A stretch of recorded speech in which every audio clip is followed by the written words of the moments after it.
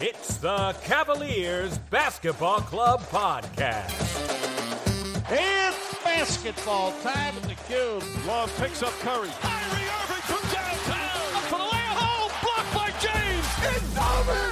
The 52-year drought is over. The Cavaliers have won the NBA championship. Cleveland, this is for you. Garland steps into a three. That's what they need. Garland now back for Allen. They got it again. Put on your hard hat, baby. What a block by Mobley. Get that big stuff out of here. Garland, Mobley. You have to be kidding me. This is unbelievable.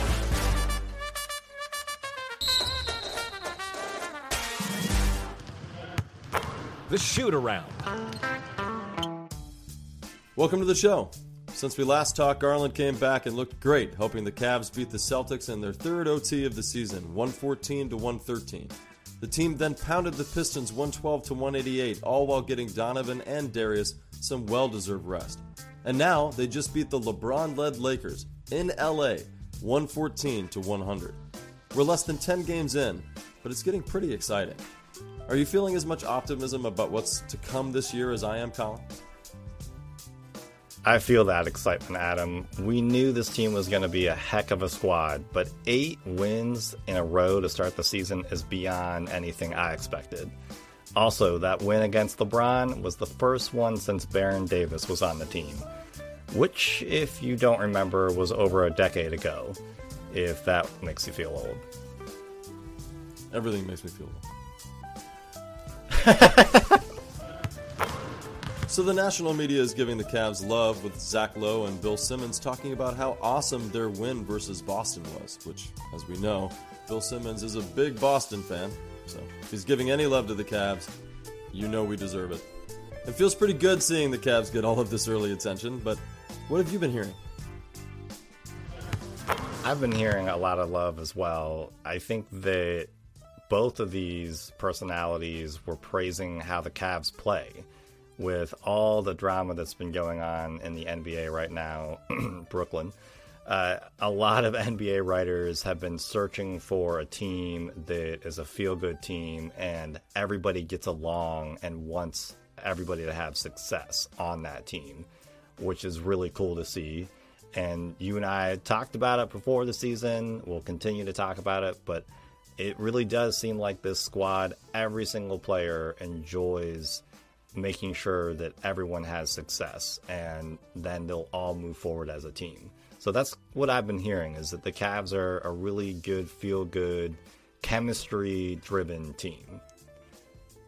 I think we've been seeing this slowly play out from afar for the better part of 3 seasons, you and I. I've been telling people around me for the last 2 years prior that, hey, the Cavs are good. You've got to pay attention to this squad. You got to look at this young team. They give me hope again for the game. They make me want to watch. They're exciting. They're dynamic. They love playing together. They love the game. You know, even though their egos probably play a role, I can't tell. It's been so refreshing because of the Dion Waiter, Kyrie Irving years, and then even some of the negatives of having a LeBron-led Cavs again. Mm-hmm. This team has none of that baggage. It has none of it. Mm-hmm. And we can just kind of enjoy the journey as they grow up together and play cohesive team-led basketball. And almost every night, yeah, it's usually Donovan leading the charge. But then it could be 3 or 4 other guys right behind him in double figures. And there's always one guy every night behind him and, you know, with a double-double or flirting with a triple-double. Now that Garland is back, we're really going to start seeing the full potential of this team. And we're going to get further into it in this episode, but you said it at the top, an 8-0 record after that first loss to start the year. And that was a real rough game, and we horribly officiated. You know, just about lost our point guard for the season to a gouged out eyeball. And since then, we've seen an 8-0 run and some of the best basketball that I think the Cavs can muster in such an early phase of the year. And they're doing what they've done consistently under a JB-led team, which is they come out, they play solid defense, and they actually are starting to now prove that they can be just as solid on the offensive side by adding a piece like Mitchell, who I guess decided he's going to put up 30 a night now. I'm just... Thanks. Yeah. Hey, I'm going to put up 30 tonight. Yeah, that's awesome. Appreciate that you turned it on now. Usually people come to the Cavs and forget how to play. Yeah. Darius Garland came back to get the start against the Celtics. He put up 29 points and 12 assists to help lead the team to an overtime win. In his start against the Lakers, he put up 24 points and added 7 assists. How do you think he's been able to have such an immediate impact in these games? Well, as you talked about earlier, Darius went down in that first game against Toronto, and I wasn't sure when he was going to come back. I was really pleasantly surprised when he came back against the Celtics. And for him to put up 29 points with 12 assists was just awesome. And I think a big reason for that was the team was able to establish a look and a feel before he came back. During his injury, he was able to see how good these players are and how they fit and gel off of Donovan. Darius can do a lot of things that Donovan can do. He can't do everything. He can't fly in for a monster dunk or block a guy, do a chase down block. But he can see the game a lot like Donovan does. So I think that was helpful, that he had a little bit of a blueprint to settle in, and the offense could do that. The Celtics game was interesting because it was kind of like a playoff atmosphere. They only had about 8 guys playing each team. And to end that game, you had Dean Wade come in and have great defense against Brown on that last-second shot. And that is showing how the rest of the team trusts a guy like Dean Wade. Then you go into the Pistons game, which you mentioned at the top, where Darius and Donovan weren't even in there. But again, these two young guards are able to see how good this team is, how much their depth and the trust that everybody has with each other helps them. So against the Pistons, Allen led the Cavs with 23 points and Love added another 21 off the bench. Those are two guys who you would not think going into the season would have a game like that together. Maybe individually, in separate games, but for them to have that together was just awesome to see. With the Lakers, you had Mitchell put down 33 points, and as we mentioned, Darius added another 24. And the team was really led by the guards against the Lakers. It is so hard to put into one small sentence, but all of these wins are a microcosm of the team playing as a greater holistic approach. And it's a guard-led team, and Darius is able to fit into that because of the fact he's able to see how all these other players go on the floor and connect with each other, and that's how they get the success. And I'm amazed by how comfortable he is right now because of the fact that he's still playing with only really one good eye. Definitely dodged a giant bullet, and very happy to see him back. And of course, it jumpstarts the process of getting to see the team as constituted as what we had hoped to see to start the year. It gets us back into that fun space of, hey, we've got 73-some games left, and what can we really turn into in this season alone, knowing that we've got at least 3 more seasons left after this to figure out what we're going to be together as a team. And I know the media was hesitant, other than Kendrick Perkins, to come out and declare that we were going to be one of the best in the East, if not possibly going to the finals by the end of the year. We may be the only ones that agreed, that said, hey, there's a chance. And I think it's because we know that this team has been slowly building the talent to compete at a high level and really only needed a piece like Donovan Mitchell to be added. And we just could not know. No one could know. And you're even seeing it from the punditry across the NBA. Donovan Mitchell brought his best game to the Cleveland Cavaliers. And we couldn't be more pleased that he's turning it on so quickly. Now, I would only just point to some of the things that I said at the beginning of the year, which is, okay, now that we've gotten the man and we see his intangibles and we know what he can provide to the team, his winning ways are enough to make him valuable. But just the fact that he's coming and pouring on 30-point games most of the night that he's out there, that is truly the piece that we needed to propel us into a playoff contender and possibly a finals contender. Because after getting a piece like Jared Allen, and after Garland leveling up the way that he did last year, and the amount of real-world, on-the-court experience that our bench players have had to see due to all the injuries that we've had, we are just a very strong team top to bottom. And most people don't know that because they've just not been paying attention. What you saw out of the Lakers game tonight is why they went after a guy like Mitchell, because he was a huge reason why the Cavs were able to stay in the game in the first half against the Lakers, because it seemed like he was the only one that realized that the game was going to be at 3:30 in the first quarter, in the first half, because the rest of the guys just seemed sluggish. They seemed out of sync. And Donovan, he is just that guy on the floor that everyone who is playing against him realizes he can get a bucket in any possession or get a steal or a stop. He's that impactful right now, and there's just like an aura around him in the sense of how the rest of the team looks at him and interacts with him, because they have that type of confidence in him, for sure. Yeah, when you know that you've got a guy that's going to come out and give you 25, 30 a night, what else can you do after that? I mean, geez, all you need are 2 or 3 other guys to step up. And this team is 6-7 deep with the kind of talent that can step up and assist a guy like Mitchell. Looking at the box scores every night, we probably should be losing these games. But the difference maker is a 30-point-a-night guy. And those intangibles that he brings, that winning ways mentality that we talk about, that he's just got this entire team on his back, believing in anything being possible. And I got to give him that credit, because I didn't see that on this team prior to his arrival.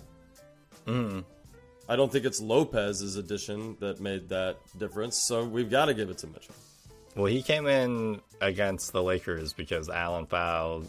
Allen had 3 fouls in the first half, and he put in some solid minutes. I like having a 7-footer of that size on the floor at times, because he's a big man. Yeah, all joking aside, he brings a lot of veteran leadership to the bench, which we need in that position, because Evan Mobley and his brother, and even in some cases Allen, they're still young to the game. They're still figuring out where they belong and how to be dominant on the court. And Lopez is a steely vet. He knows how to play out there. So yeah, he's a goofball. Obviously, the team is playing well, and a big reason for that is they are shooting over 40% from 3. If that drops off, are you concerned that will cause them to lose some of these games? Well, obviously we know that Mitchell's not going to continue to shoot 42%, 43% from 3. You're not going to see Donovan Mitchell shoot in that range either, or Jetty Osman, or any of those guys. They're all going to come back down to earth, and we said that to start the season. But it's been interesting. I mean, I noticed during the preseason they were shooting consistently around 42%. I wouldn't be shocked if they flirt with those numbers more often than not. This is a league now that prioritizes the 3. Plays are now consistently run for the 3, because if you're talking about 4 feet in one direction, might as well just move the player a little further and get 1 extra point. Nowadays, centers and power forwards can hit them. So it really doesn't surprise me that you're starting to see teams shoot them at a higher rate or a higher consistency percentage-wise, and we're going to benefit from that too. We're going to be seeing that as well as a team that plays in that modern era. Part of me is a little saddened because I really enjoyed the way we were playing last season, kind of inside-out basketball, something that is more akin to the 90s or early 2000s of what I kind of grew up watching. What I've noticed in a few games this year when we've struggled from the 3, and I could really point to the 2 out of the last 3 games where we played the Celtics and then the Lakers, we struggled from 3. I think we're finding that we're out-shooting our opponents So we're taking shots quicker within the 24-second shot clock. We're defending the ball better. We're getting more steals. We're getting more turnovers. That's also helping with getting more shots up. And then I think we're also seeing them turn into an inside-out team when they need to. They revert to dumping the ball inside to Allen or to Mobley. They do more screens or pick and rolls to drive the point guard inside and kick the ball back out and kind of spread the ball around a little bit more and keep the defense guessing. They've been good at pivoting their direction and changing their style when needed. And aside from maybe the Orlando Magic game and maybe one other where they've gotten a little bit too enamored with one style, shooting threes, for example, I think they've done a decent job taking when teams kind of show a weakness by the third or fourth quarter, I think we start to exploit that weakness. And really, the only reason why I see us struggling in the future is if we get out of character moving forward and we have a game where we just insist that the three is going to go down even though it won't. So as long as we fall back on what we know we're good at when those things aren't happening, I think we're too diverse of a team for that to be our Achilles heel. I think all of the points that you made were spot on, and I think that the numbers will level out, especially from three. But you're right, this team is so diverse in how it attacks opponents that they can go inside. They have players that can make shots from the mid-range as well. LeVert, who hasn't been shooting great from the floor, is historically known as a better mid-range shooter. So you have LeVert, you have Darius. Donovan has shown a propensity to do that. Mobley, when he's on, has one of the prettiest turnaround jumpers in the league. So you can hit some of those mid-range shots in addition if you are faltering from the three-point line. This team's defense is just phenomenal. I mean, against the Pistons, Mobley had 8 blocks, and that was a franchise record for the Cavs. He's the youngest player to have that many blocks, and that's just something that they are just going to be able to hang their hat on. That's something that is still the same from last year. You're right, they're not as inside out as they were, but they're definitely still a defensive-minded team. They're a top 5 defense in the NBA right now, and they are going to continue to hang their hat on that.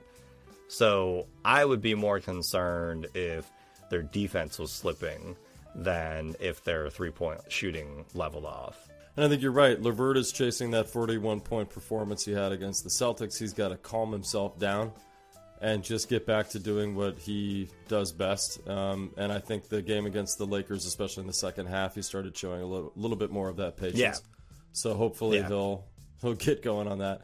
Yeah, Mobley, what are you going to say? I mean, it's been a little bit of a slow start to the season from what I thought we would see of him, but at the same time, this team is so deep, and you're getting such amazing performances from the rest of the cast that guys like Mobley and Okoro and others can kind of sit back and get lost some nights. Mobley, I think, is doing his best to step up and meet the needs of the team. The fact that he was such a juggernaut on defense that night, I love how Allen went over and told him, hey, you got 8 blocks, and he looked down at the box score and saw it and was surprised. He wasn't keeping track. It just goes to show that he's got the right mentality. They all have the right mentality of just put your head down, do your job, keep hustling, don't pay attention to the numbers, let it all play out. When the whistle blows at the end of the game, you can look at it then. I think there's going to be a lot of nights that he's going to look down at the box score and be surprised. Oh, I did that? For me, I was just kind of tickled a little bit because we said that he would lead in blocks this year, and Allen has just been blowing him away. So thanks for those 8 blocks. That gets him a little bit closer. But yeah, hopefully that'll help us with our early season prediction. And something, too, that we didn't really bring up, and I think that we should, just while we have a little bit of time. What an amazing early indication to the start of the year that when we play a team that is poor in the rankings, most likely is not going to do much this season, doesn't have the talent to really run with the top dogs, and frankly, we're now in that conversation. Just the idea that we could play the Pistons and say, we're going to rest our best guys tonight. And we're still going to blow you out. We're still going to have Kevin Love come off the bench and get a double-double. We're still going to have Jared Allen come out and score 23 points, which I've been waiting for him to have one of those nights. I think it just goes to show that he could have more of those nights if he needed or if he wanted. But this team is so deep, and there's so many other options, and they're so selfless with one another that, as we stated at the beginning of the year, because of the team as constructed, you could really see us winning with our bench. And look, we kind of did. Yeah. And imagine when we get Rubio back. That having Rubio would be so awesome. Also, just a shout out to Lamar Stevens, who got 19 minutes in that Pistons game.